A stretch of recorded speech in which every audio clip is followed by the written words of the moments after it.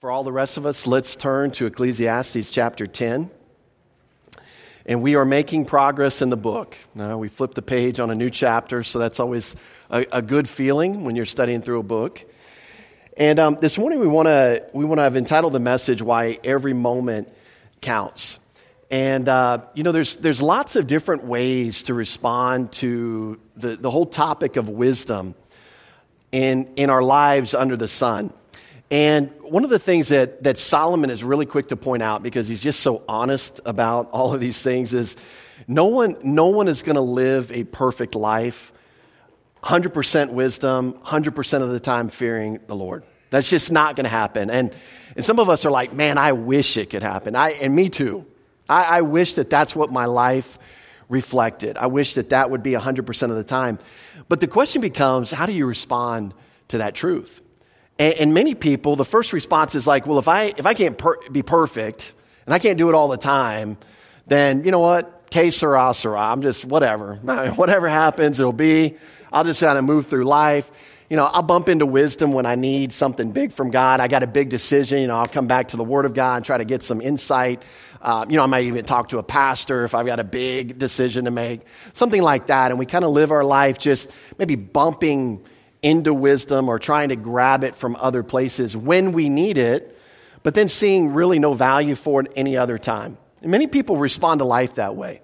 In fact, if we're being honest with ourselves, think about when crisis hits your life, trials hit your life, how oftentimes that's the immediate response is to go back to the Lord. And then you're thinking to yourself, well, where's the Lord been the last 3 months?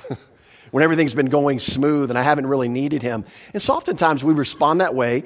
The second way is I think the design that Solomon would have. Wisdom's got limitations, but wisdom's always going to be better. So highly value it. Highly value wisdom. Make it a priority. Don't just say, well, I'm going to take today off or I'm going to dip my toe in sin, but to say there is value in walking consistently in wisdom and value walking in consistency, fearing the Lord. And one of the things that we're going to see, I think, from the passage, it's a subtle, but I think it's a very important point. Wise men, wise people understand this, that you cannot afford to walk according to the flesh for one moment. And that's the thing that I don't think, there's times in our life, I think of Job in the Old Testament. And I think Job gets into a situation. He's kind of at first, you guys know the story. He loses everything. He's kind of questioning why God is allowing it, but he still has a good attitude. He's like, well, the Lord gives, the Lord takes away. Blessed be the name of the Lord. And then he starts to ask God questions. It's almost like as his friends stay around longer, they like stir him up more.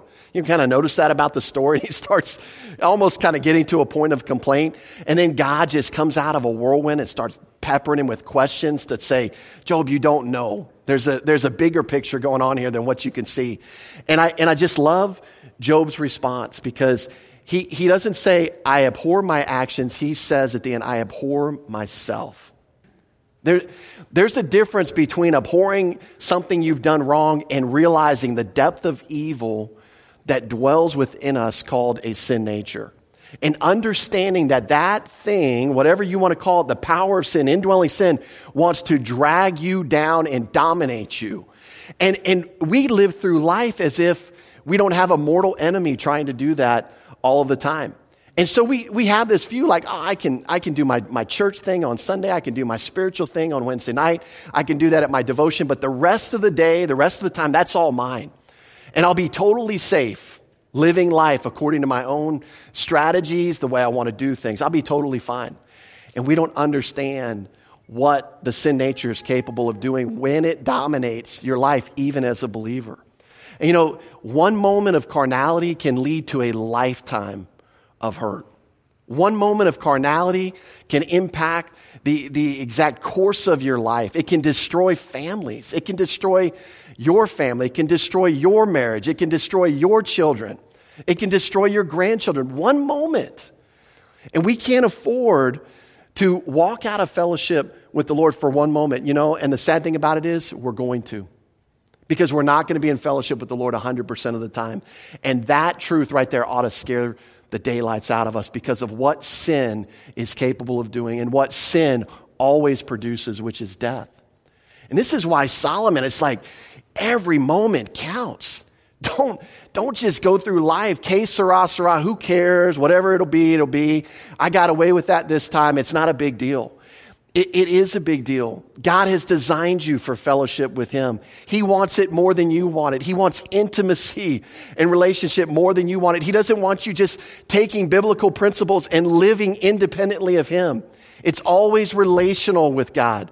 It's always relational. Imagine if you're in a relationship and somebody just, sends you an email that says, I love you, but they never say it to you in person. They never show love when they're in person. At some level, that becomes mechanical. That becomes non-relational. God is into relationship. God wants to hold your hand through life. He wants to be that close to us. And yet oftentimes, we don't think that way. We're okay just bringing him in on, we got 3 seconds left on the clock and we need a Hail Mary. Oh, let's bring God in. He can catch that ball. And that's how we live our Christian life oftentimes. Every moment counts. This is why in 2 Corinthians, Paul says, the life that I now live, I live for the one who died for me and rose again. That's just why in Galatians 2:20 it says, the life I now live, I no longer live, but Christ lives through me. Every moment counts. God wants to accomplish something in and through your life, and every moment counts. And this is one of the things we've got to understand getting into this section. But then we come to verse 1. It's just a little weird. It's like culturally, like what is he trying to say? We've got to dig into the culture a little bit. But verse 1 says this, dead flies putrefy the perfumer's ointment, cause it to give off a foul odor. So does a little folly to one respected for wisdom and honor. And like we said last week, folly has dangers, wisdom has limits, but wisdom is always better. That's always the better decision. We're going to kind of see that play out in this verse here. So what does he mean? Well, he's going to give an everyday example to his audience that they would completely understand. It's just us that don't understand what's going on here. We can kind of put it together, but let me give you what one commentator said to maybe put it on our level to understand what's going on. He's saying that dead flies putrefy the perfumer's ointment would be akin to saying there's dog poop in the brownie batter, right? That kind of brings it into perspective, right? So how much dog poop in the brownie batter would be enough for you not to eat those brownies? Right, exactly. Thank you for the answer. That's right. Any amount of dog poop in the brownie batter would be, that brownie's off limits. Just put it in the trash. Like, I'll even go to Kroger and buy another box. Like, inconvenience myself. We're not going to do that. This is kind of the idea of what's communicated here. And so as we kind of go through, let's explain this contextually. A perfumer in Solomon's day was somebody who prepared and mixed aromatic products. So colognes, perfumes, exactly like we would think.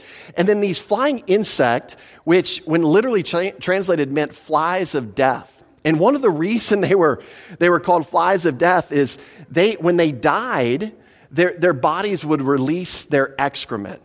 Okay, and it provided a stench. There was this kind of fly that you would find. And they were attracted to perfumer's ointment. But once they got into the ointment, guess what would happen? They couldn't get out. They would die, and it would turn that whole batch of perfume into something that stunk. The exact opposite of what it was designed to do. And so what's the point of this example? Well, here's the point. Something that's designed to be good, something that's designed to be useful, something that has benefits to different kinds of people was ruined by something as small and insignificant as one of these flies. That's the point of the example. So what's the application? Well, we see this at the end of verse 1. He says, so does a little folly to one respected for wisdom and honor. And so in the same way, and this is why it's important, just a little bit of folly, even in a life of somebody who's known for wisdom, just a little bit of folly can cast doubts on that person's wisdom.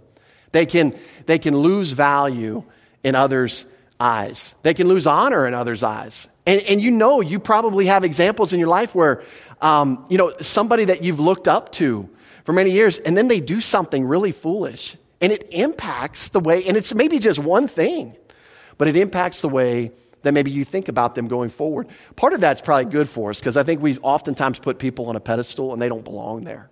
you know. I even just growing up, you know, just growing up as a kid, you know, sometimes mom and dad are up on a pedestal, and then you get older and you see like they're normal people just like me. They make mistakes just like I do. They're not perfect, just like I'm not. And I thought they were before, but you know, as you mature, you go through that. Anyways, that's a whole nother topic. But just as you're learning about your parents, but that's a great example of somebody that you might have had on a pedestal, and then you see them maybe do something foolish. And this is one of those things, and this is why it's so important. There are things in life that require more consistency than others to be effective. Wisdom's one of those things. You know, I used to play baseball, so forgive me if I use baseball analogies, but this makes sense to me. You know, in baseball, when you're batting, your batting averages, if you get a hit 3 out of 10 times, okay, that's not a high success rate, by the way, but in baseball, that'll make you a Hall of Famer. That's called a 300 batting average. You'll go to the Hall of Fame. But if your fielding percentage in baseball were 3 out of 10, you wouldn't even make it out of the minor leagues.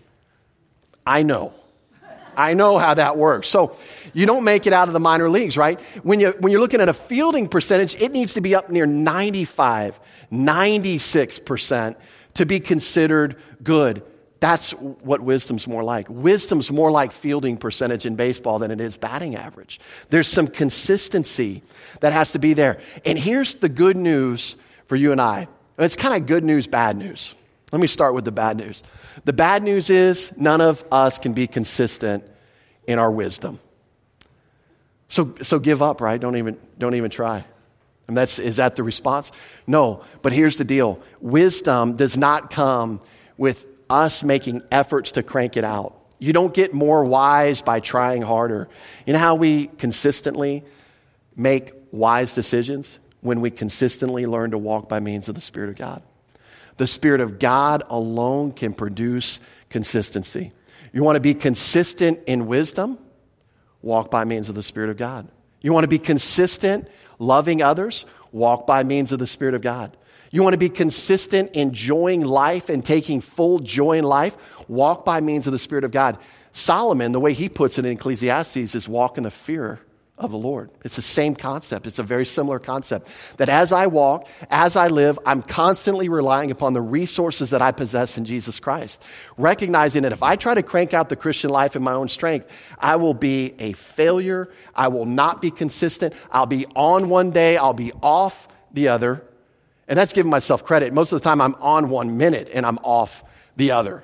Like to even put a day together that's consistent is very difficult. But when you walk by means of the Spirit of God, it's possible. God can accomplish great feats through you. Don't believe me? Read Hebrews 11. Every single one of the heroes of the faith did something, but how did they do it? Well, if you read through, you're going to see a repeated phrase. By faith, Noah built an ark. By faith, by faith, by faith. We walk by faith. We're saved by faith, but we walk by faith as well. And the only way to be consistently wise and to take advantage of every moment that we possess on this earth is to walk by means of the Spirit and allow the Spirit of God to begin to reveal His truth and how it applies to specific situations. That's wisdom in our life. And this is why it's so important. Because when folly hits, and folly means a lack of prudence or a lack of wisdom, a lack of insight, showing a lack of understanding, when that hits, everything that you've been building up to is impacted. The impact has been, the influence has been impacted, if you might want to say it that way. And see, this is why it's important. It's so important. We can't stress it enough. We've got to remind each other. Never get comfortable walking according to the flesh, even for one moment. And I'm talking on simple stuff. You know, like, I get it. You know, Newlink bills you $5 too much. The electric company, they're billing you too much. AT&T is always the worst. They like to always slide in like $3 charges and hope you don't catch it, right? And I know you want to get on that phone. You've been frustrated with your spouse. You've been frustrated with your kids. There's something going on at work. You're frustrated about something. And now the AT&T operator is the person I can rip and roar and let it loose on with no consequences. This is the way we think. Or I can rip and roar and cut it loose on somebody that's driving next to me on the road. And we think that that's a pass. That's a free pass. That's sorry to use another sport analogy. It's like a mulligan, right? It's just a free shot. I can just let it rip. And we don't understand that in that moment, as we yield and present ourselves to the sin nature, we are dominated by the sin nature. And for most of us, we're okay with that. In fact, we laugh about it at family gatherings when we retell the story of how we ripped this 21-year-old girl who didn't know us from Adam, how we just ripped into her and told her how it was. Well, good for you. I'm talking to myself, by the way. The reason I know about these things is that I've done these things, right? Well, good for you, John Clark. Well, you really let her have it. Wow, that was really honoring to the Lord, wasn't it? We have this joke in our family that when I do things like that, my wife, she'll just say, "Good job, Pastor Clark." It's the only time she addresses me as Pastor Clark is when I'm ripping off into the flesh on somebody. But good for her. I need someone to point it out to me because I actually think I'm justified in that moment. And yet, I don't know why I think it's okay to walk according to the flesh, even for one moment. Even in a safe environment where I'm just on the phone yelling at somebody on the other line. Why is that okay? Why is that okay? Why is that worth being knocked out of fellowship with the Lord? And it's not. It's not worth it. And that's why when we get to verse 2, he's going to say that, wise men, they're going to value the internal. See, legalists only value the external.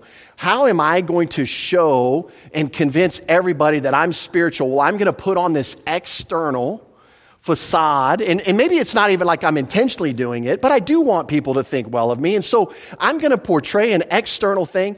But you know what? If my heart's not right, I don't really care. As long as everyone else sees what's going on externally and approves of it, I'm good. But I'll disregard what's going on in my heart. I'll disregard what's going on in my attitude. I'll disregard what's going on in my thinking. Somebody comes up to me, I don't like them, I don't get along with them. When they come up, I put on a smile, I ask about them, I act like I care about them, they go away, and in my heart I say, good riddance, I hope they never talk to me again. And I'm okay with that, internally. Now, they never saw that. They don't know that I'm a roaring jerk underneath the surface toward them. They think I'm actually a nice guy. They think I actually like talking to them. They might even go home and say, wow, that John Clark, he's a great guy. And I'm okay with that. This is what's fascinating. I would imagine that if we're all being honest, that we can relate to that statement. There are times where our internal heart attitudes, our internal motives, our internal thinking do not match up with the way we behave externally. And we do it so that people will think better of us. And you know what? Wise people don't live that way. Wise people are cognizant of what's going on, as we've said before, under the hood. Because if you don't pay attention in a car to what's going on under the hood, you're going to end up stranded on the side of a road somewhere someday, right? It will eventually manifest itself. And see, wise people don't do that. We're going to see that in verse 2. He says, a wise man's heart is at his right hand, but a fool's heart is at his left. And so to say that a wise man's heart is at his right hand, we've got to understand that with in the Hebrew, the imagery of the heart is the very core of a person. That's what he's talking about, his very inner core, your intellect, your seat of emotions, your true inner self. And to say that it's at your right hand emphasized a place of honor, a place of value, a place of security, protection from danger. That was the honored spot. And so the idea is that a wise man's heart, that inner core of who he is sitting right next to him in the most honored spot that he can place it in. He values that more than anything else. And it's not that he doesn't value externals, right? We want to see that as we're rightly related to the Lord, he's going to turn our focus out to serve one another. So hopefully it does end up externally like that, where people can see it, but it starts here. It's got to start here. Otherwise, it's got no value, and otherwise you can't be consistent with it. Again, this is another way of saying walking by means of the Spirit, being aware of what's going on under the hood so that we can confess our sin when needed to be restored back to fellowship with the Lord. And so a wise man realizes that their inner man is very important to attend to protect, to value, to take time to cultivate through fellowship with the Lord. Every moment counts. Wise men realize that things go haywire internally before they go haywire externally. And they address it immediately. They're quick to address attitudes and bad thinking and irritableness. You ever just wake up and you're just irritable? That's because you're carnal. It's not because somebody did something to you. It's because you're walking by means of the flesh. You're walking according to the flesh. That's why you're irritable. All of these things are internal indicators that if we just ignore, it will explode externally at some point. You will be exposed at some point as a person who is not consistently wise. You know, Paul addresses this in Ephesians 3:16. He actually addresses it in a prayer. This is what he prays for the Ephesian believers. He says that he would grant you, speaking of God, according to the riches of his glory. By the way, does God's riches ever go out? No, it's like a treasure chest that doesn't have a bottom. Like you just keep reaching down. So it's according to his riches of his glory to do what? To be strengthened where? With might through his Spirit in the inner man. Paul is talking about the same thing that Solomon's talking about here in verse 2. Your inner man, attending to your inner man, having a pure conscience, all of these things come together to address this most important need of our internal lives before the Lord. That's what he's talking about here. And wise people, they know that. You know, and I don't mean this in a crude way, but wise people really don't care what everybody thinks about them. And that's not in a rude way. It's not like, you know, a 16-year-old rebellious teenager. I don't care what anyone thinks. It's not that at all. It's that they're not impacted by that. They're more interested in what the Lord thinks about them. And you know, we would sit in a car. I mean, I think I've told this story before, but hey, you're going to hear some repeated stories from time to time. But I remember driving my oldest daughter, Abby. She was maybe 12 years old at the time. We were driving on a freeway in Dallas. And I could give you a lot more details, but that would really make the story long. Let's just say that somebody cut me off. And immediately in my heart, I was fire hot mad. So number one, I usually get mad when people cut me off, even if I'm by myself. I get doubly mad when somebody cuts me off and one of my family members are in the car, right? So I'm just burning, like I'm probably seeping through my chest with like, I don't know, melted cinnamon hots. I mean, I'm just fired up. And in that split second, the Lord reminds me I've got my daughter sitting next to me, right? So I don't say anything. I don't give the international sign language greeting. I don't do any of that stuff, right? So I kind of behave. And you know, I was actually pretty proud of myself. I was kind of patting myself on the back. And I dropped her off at volleyball practice, and I used to go to the Dunkin' Donuts for a couple hours and study, and I would go pick her up. And it was after I ordered my donut, probably after my second bite, and I realized, you know what? I didn't say anything, but I was still, my insides were sinful. I had just my thought process, my reaction was carnal. And it just dawned on me right then and there. You know what? I might have been better off saying something or doing something because then at least I wouldn't have been deceived thinking that I had done something good. At least I would have known I was a sinner in need of God's grace, in need of God's empowerment. And I went an entire 30 minutes thinking, man, I am a great Christian. I am growing spiritually. Wow, my daughter's probably so impressed that her dad is so spiritual. And I wasn't spiritual at all. I was just as carnal if I would have just let it rip. And I didn't even know because I didn't understand this concept until the Lord taught it. And it's a subtle concept, but we need to be cognizant of it. Every moment counts. We're not taking time off in our Christian life. We don't shift into neutral ever. We're always proactively pursuing the Lord, and that is so important. So wise men have their heart at the right hand. Yeah, and I don't think that's the GOP, Sean, but I hear you, man. I hear you. So, but the fools, what do? They've got it on the left hand. And that gives us the imagery too. They don't care about the internal. They don't care about what's going on under the hood. Fools could care less. The fool doesn't value or protect their inner self. A fool's lack of wisdom exposes themselves to great vulnerability. In fact, just to kind of get into the culture and the word use here, the word left is synonymous with evil. In fact, the Latin word for left hand means sinister.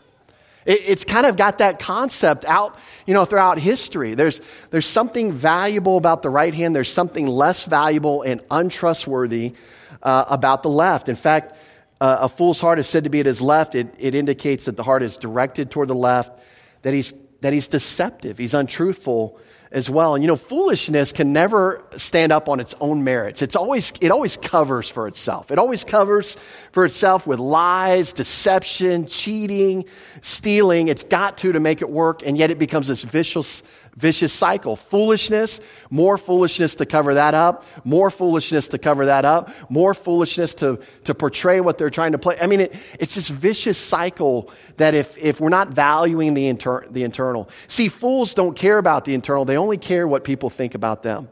They only care about the image that they're giving off. They don't give a rip about what's going on inside. And that's tragic because many believers take that same approach. They're more interested in how their church body views them or accepts them than really what's going on between them and the Lord. And trust me, that should always be the focus. What's happening between you and Jesus Christ? How are things going between you and Jesus Christ? That's really the question. Not does your pastor think well of you, your elders think well of you, your friends think well of you, this Bible study group, they think you know everything because you quote all. None of that matters when that relationship with Jesus Christ is lacking and you're not even paying attention to it. And so he contrasts this difference between a wise man in his view of a heart and the fool's view. Now, verse 3 says this, that even when a fool walks along the way, he lacks wisdom. And he shows everyone that he is a fool. And so we're going to see that fools, even if they're walking on a path that's a good path, what we're going to see is that their conduct's going to be reflected, or their conduct's going to reflect their foolishness. We're going to see that in two different ways. And the first way, in terms of his exposures, is he's going to lack wisdom. So even if a fool ends up on the right path for a time, because they lack the skill to apply knowledge to all these individual circumstances in life, they're going to be exposed as a fool. They can't fake it too long. At some point, it's all going to be revealed that they're just going along this path. They're literally, what's interesting is the phrase, some of you that have a different version than New King James, you're going to see this in your version, your translation. The New King James says he lacks wisdom. What's really interesting there is the word wisdom's not used, it's the word heart. I think it's tying back to verse 2. He lacks heart. I think some of the other versions, ESV, NIV, says he lacks sense. And it's something equivalent to that. But it's the word heart. He's going to get exposed. He lacks heart. He lacks that desire to pay attention to what's going on internally. He doesn't develop it. He gives no attention to developing that. And as a result, he's going to be exposed as a fool. It's going to come out. He cannot be consistent. He can't even be fake consistently. Eventually, that's going to spill through. And circumstances and trials, difficult people in your life have a way of exposing that in each one of us. And the problem for many of us as Christians is we don't like to be exposed. And so when we're exposed, instead of addressing it through confession of sin, we cover up. We go into cover-up mode because we don't like to be exposed. And it's actually a gift of God when you're exposed. It's a gift. It's an absolute gift that he provides for each one of us. And yet, many times we don't take the full benefit of it because we try to cover up instead of coming clean. Have you ever done something wrong that eventually you came clean on? That you were dreading? You were just like, I can never come clean on this. But you decided one day, I'm coming clean on that. And the weight lifted off your shoulders when you did that? Isn't that incredible that it works that way? Isn't it incredible that as 1 John talks about, walking, stepping into the light, that there's freedom in that? There's benefit in that, and yet many Christians miss out on that. We miss out on the blessing that is because we're so busy covering up, trying to look good, trying to smell good, trying to talk good, trying to be thought of well. And we just miss out on these opportunities. So circumstances have this way, trials, difficult people have this way of exposing a fool. They could have, fools can face similar problems before, but because the circumstances and situations are not exactly the same, fools tend to revert back to their old foolish ways in handling them. You see this a lot when you're working through conflict with other people. Are you really growing through conflict, or do you face conflict, kind of get out of one conflict, come into another conflict, and then just handle it the same way you've always handled it? Or do you actually make progress and begin to handle conflict with wisdom and grace and openness and humility, stepping into the light? And many people, they never even learn those things. It's almost like every conflict is brand new. There's no similarities. And that's what I'm seeing about wisdom. Wisdom sees similarities and connections. Wisdom is very solution-oriented. Folly sees differences in each situation, and they see every problem as unique that they've never faced before, and they're problem-oriented. That's one of the differences between wisdom and folly. And I've used that example before, being a former math teacher, trying to teach kids a math problem, giving them 15 of the same exact problems, and then shifting a number or an order and say, okay, now try this one. And instead of seeing the similarities and moving forward, they're like, oh, I've never seen this problem before in my life. I'm like, yes, you have. You've just done 15 of them. I just moved this and this, and it's the exact same. Oh, I'm lost. I don't know what to do. What do you mean you're lost? You just did 15 of them. All I did was switch these two things. Oh, I can't do it, Mr. Clark. I can't. Now, don't feel bad if that's your math experience. That's pretty common, actually. But it's that concept that we're talking about. It's like right now I've got a remote control in my bedroom for the TV, and every once in a while it doesn't work, and I have a really strategic way of making it work. I take it like this, and I bang it on my nightstand, and it starts working again. But you know what? If I went out to the living room and the remote didn't work, I wouldn't say, wow, this is a remote problem. I have no idea what to do. Probably the first thing I'd do is what? Bang it on bang it on the coffee table. At least try it. It works in the bedroom, right? So you're trying to see similarities in life. Fools don't do that. Every situation is unique. That way they can't make progress because every situation is like they faced it for the first time. Never faced this before. And yet, as you grow in wisdom, as we grow in relationship with the Lord, it may be a different situation, but we can say, you know what? When this happened before, God provided for me. When this situation went wrong, God came in and He delivered. You remember how He helped? And Carrie and I, we have to do this often. We have to remind each other that the situation we're facing it may be unique to today, but it's not unique to God. He's provided for us. He's cared for us all throughout our lives as a married couple. It may not be exactly the same, except when your basement floods 5 times, and that is exactly the same. But God provides in those instances. And so when something else happens, we can go back and recognize and rely on the character of God to do exactly what He's done in the past. Now, a second way that Verse 3 tells us that he's been exposed as a fool. It just says simply, he shows everyone that he's a fool.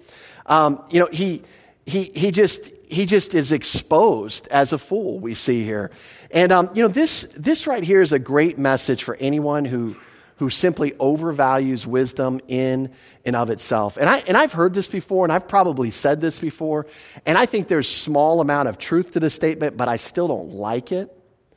And that is, if you apply biblical wisdom, even if you're an unbeliever, even if you're out of fellowship with the Lord, you'll still benefit from it. You've probably heard that before. I've said it before. I don't like it because true wisdom, according to the Bible, is completely hooked up to. Its trailer, if you will, is hooked up to the truck of fearing the Lord, of being in fellowship with the Lord. And this is why sometimes wisdom, as I say here in the notes, without divine perspective or wisdom that's obtained without spiritual growth is not true wisdom. It cannot be consistently applied. You may benefit from it from time to time because it's wisdom. There's truth there. And so truth is what it is. It does what it does. But in terms of like benefiting from it being consistent, it's not going to happen unless we're in fellowship with the Lord. Those two things have to be hooked up to one another. And so many times fools don't think this way. They think, well, I can just get some wisdom principles. I can just go on this path. I can just apply this from time to time. And they don't understand that they're going to lack consistency and that they're not going to make every moment count. And so very important, I think, to notice that and bring that out here. Now, as we move to verse 4, we're going to look at some observations about dealing with civil governing authorities again. He's coming back to that, and he's going to give us one exhortation on how we deal with it, but he's just going to provide some observations. And his observations are much like Solomon. He's going to tell us that it doesn't work right all the time. It doesn't work the way it should all the time, but there is a good and wise response regardless of what the civil government is doing. And so in verse 4, he sets the stage. He says, if the spirit of the ruler rises against you, do not leave your post, for conciliation pacifies great offenses. And so when he talks about this ruling one or coming against you in some way, it could be a verbal thrashing. It could be an emotional berating. It could be a threat of physical harm either to you or one of your family members. And he says when this happens, there's a right response to it. Now, the right response is going to be unnatural. It's going to be divine. It's going to be a spiritual response. And the wrong response is going to be the natural response. And this, we can relate to this if we're being honest with ourselves. The other thing that we see before we kind of move on is the verb aspect of the word rises. It's not a one-time event. This isn't that your boss or the civil government just blew up at you one time. This is an ongoing pattern of behavior. This is how it always is. Like, we shouldn't really probably say that in situation, but this is how it always is. This is an ongoing pattern of behavior. This verbal, berating or thrashing, if you will. So coming out of a section discussing the dangers of folly, Solomon's going to give a wise response to the situation. How do you respond when this is going on? Well, what would a fool do? What would your natural response be when someone attacks you consistently mistreats you? I mean, I don't think we have to think too hard about that. We fight back. We retaliate. Maybe we remove ourselves from the situation. Maybe we say, you know what? If they're going to treat me like that, I'm going to stop doing my job so hard. I'm going to cut out early. I'm going to take an extra 15 minutes for lunch. They don't appreciate me. They don't give me a raise. I'm just going to pull back. That's the natural response. We all understand that response. That's how we naturally want to respond to this situation. But Solomon is going to say something different. He's basically going to say, don't be insubordinate. Don't leave your post. And because this command is given in the third person, it could be worded, don't let yourself leave your post. See, fools never benefit from a situation like this because they never remain in the heat of correction. The second the temperature gets turned up a little bit, they're like, I'm out. I don't like heat. I don't like this treatment, so I am out of here. And fools miss out on the benefit of what the Lord wants to do. And you say, benefit? How could that benefit a believer? Just sit around and get thrashed and beaten up and put down and mistreated. How could that benefit the believer? Well, in 1 Peter chapter 2, Jesus was reviled. He was beaten. He was criticized. And the scripture says that Jesus said, you just wait till I come down from this cross. I'm going to get you. Right? Is that what he said? No, he doesn't say that at all. In fact, it says that Jesus entrusted himself to the one who judges righteously. And that is a benefit that each one of us can possess in a situation like this. Don't leave your post. Work as unto the Lord. We should have been doing that anyways in our job. We're not working for a raise. We're not working for just the approbation of men. We are working in whatever we do is unto the Lord. That should not change. And yet in a situation where we're being mistreated, the Spirit of God can produce self-control in your life. He can do something supernatural in your life to cause you to stand out and possibly give testimony to Jesus Christ in your life as you and I learn to entrust ourselves to the one who judges righteously instead of going out to defend ourselves. That is kind of a common refrain in the scriptures. So Solomon says, don't leave your post. And to have left one's post in this culture was to say that they shirked their duty. They just left their authority in a vulnerable situation. They could actually allow a breach in security if they did this in many situations, allowing enemy forces to get into camp. And so why? Why should we do this, Solomon? He's going to give us a reason. In fact, you look at verse 4, you're going to see the word for. That very last phrase, F-O-R, gives us the reason. Gives us the reason why he gives this instruction. He says, conciliation pacifies great offenses. Now, conciliation just means calmness, composure, contented emotional state or attitude. And this type of calm response has an incredible effect. It says that it pacifies. It calms down this highly emotional ruler in your life. It actually has an impact. Your response has an impact on how they will now respond. This is hard to believe because this doesn't fit our natural mode of thinking, right?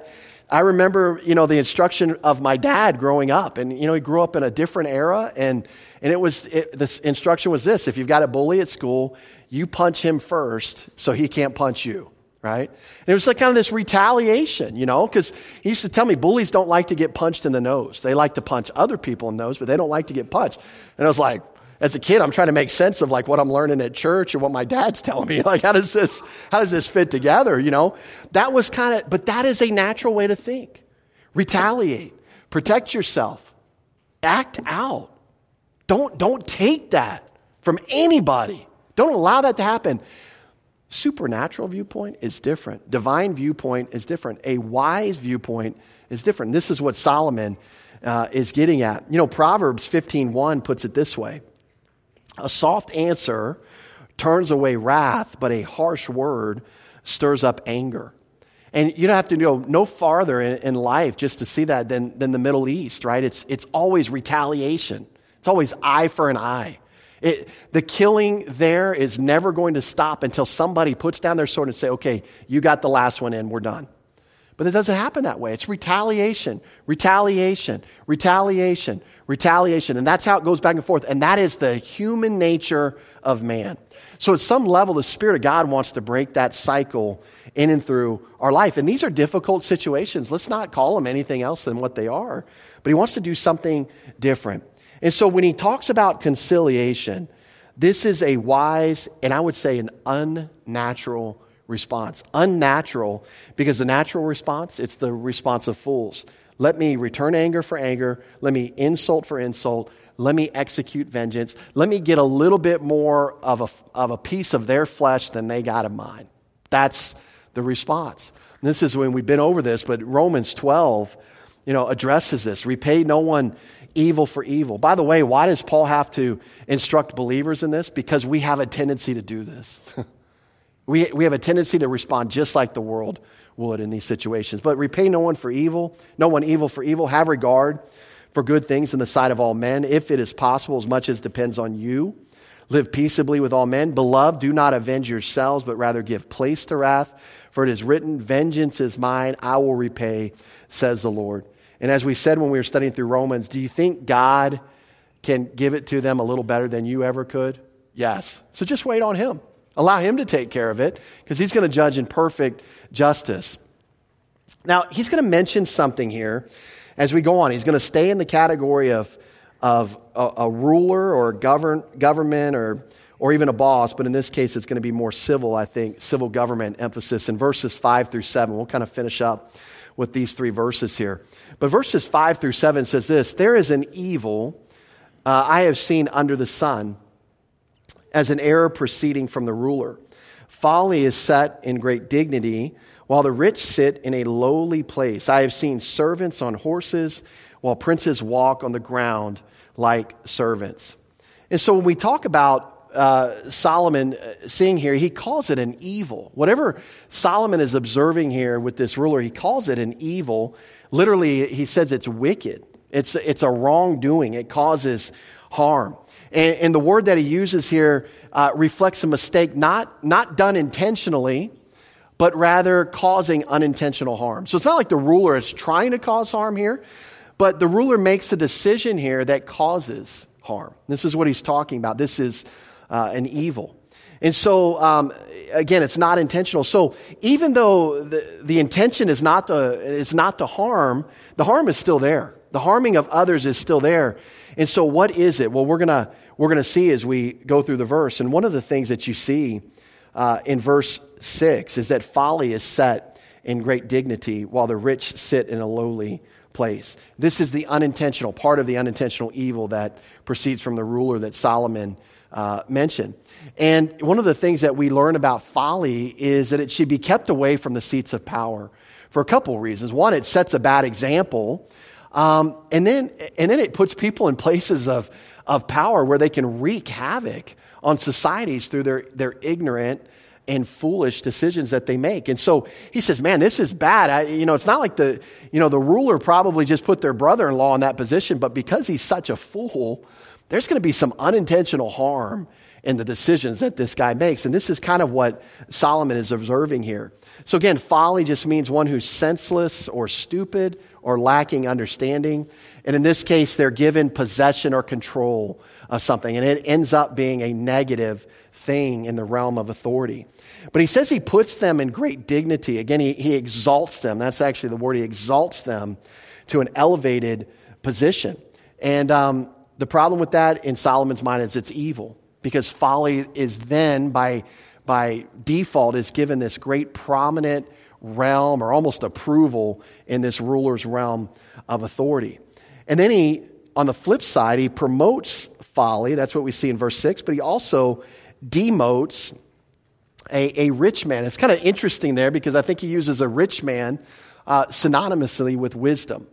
And the idea is that this rich man has made wise decisions to contribute to success in life, and those are the kind of people you want helping you rule the kingdom. So he's contrasting this evil. He's promoting folly, but he's demoting wisdom or somebody that's got success. And so the rich person is placed in a lowly position. It says that they sit. It's kind of representative of a lack of prominence for this person. Again, the verbal aspect used here is ongoing, so they dwell in humble conditions. It's not like he just chose them in this situation to sit him down. It's that he remains there in a humble situation, not valued, not looked to help with the decision-making or running of that country. And often, as I mentioned, rich people are rich due to extremely wise investments, good decisions, dealings with others. So I think he just switches metaphors here, but I think he's still contrasting folly and wise. And what he's going to say is this is backwards. And he uses this example in verse 7, which in a society of Solomon's day, this would have made a lot of sense. servants typically walked and princes typically rode horses. That was, they don't walk around. They don't use their feet. The horse takes them around. And he said this is the exact opposite as what he's seeing. And he uses this everyday illustration to illustrate this evil thing. Again, horses were common military animals, and so probably what he's saying here is he's seeing servants lead armies into battle, and he's seeing the princes who are actually trained to be leaders into battle. They're the ones that are with the infantry. They're the guys that are going out on the front line that are probably going to lose their life quicker than anything else. So what is all this passage? We kind of shifted some thoughts as we worked through the passage this morning, but what does it all have in common? And I think what it has in common is it emphasizes the value of wisdom. It emphasizes this concept that every moment counts, that every moment of carnality has the potential to cause you a lifetime of pain and hurt, and it's never worth it to dip your toe into sin and think, well, I'll just dip it in and then I'll pull my foot back out and I won't have to deal with it. The idea is the second that you present yourself to sin, Jesus says that the one who sins is a slave of sin. You may not feel like a slave. You may not hear the bars of the prison shut behind you. You may not feel the handcuffs on your wrist, but they are there. They are there. Every moment you present yourself to sin, you are a slave to sin. And so my hope and my encouragement this morning is just to say, hey, let's value every moment for Jesus Christ. Let's walk in fellowship every moment with Jesus Christ. Let's take advantage of the resources that we possess in Jesus Christ and understand that there is high value in that, and it's never worth presenting ourselves to sin. Let's close there with a word of prayer. Lord, we thank you for your word this morning. I don't think, even as we sit here this morning, Lord, that the realization of the importance of every moment of our life probably sinks in at the level that it needs to. And yet, Lord, we want our lives to be reflective of you, reflective of your grace. We want our lives to bring you glory. We want you to push through our puny little branches as much fruit as you desire to produce in and through us as we simply abide in you and hang the fruit from our branch. Lord, that's our heart's desire. We know that apart from you, we can do nothing. We know that apart from you, we can't bear fruit. We can't live a life that's acceptable to you. Just emblazon in our thinking the need to walk with you, to be in fellowship with you during every moment of every day. And we pray this in Jesus' name. Amen.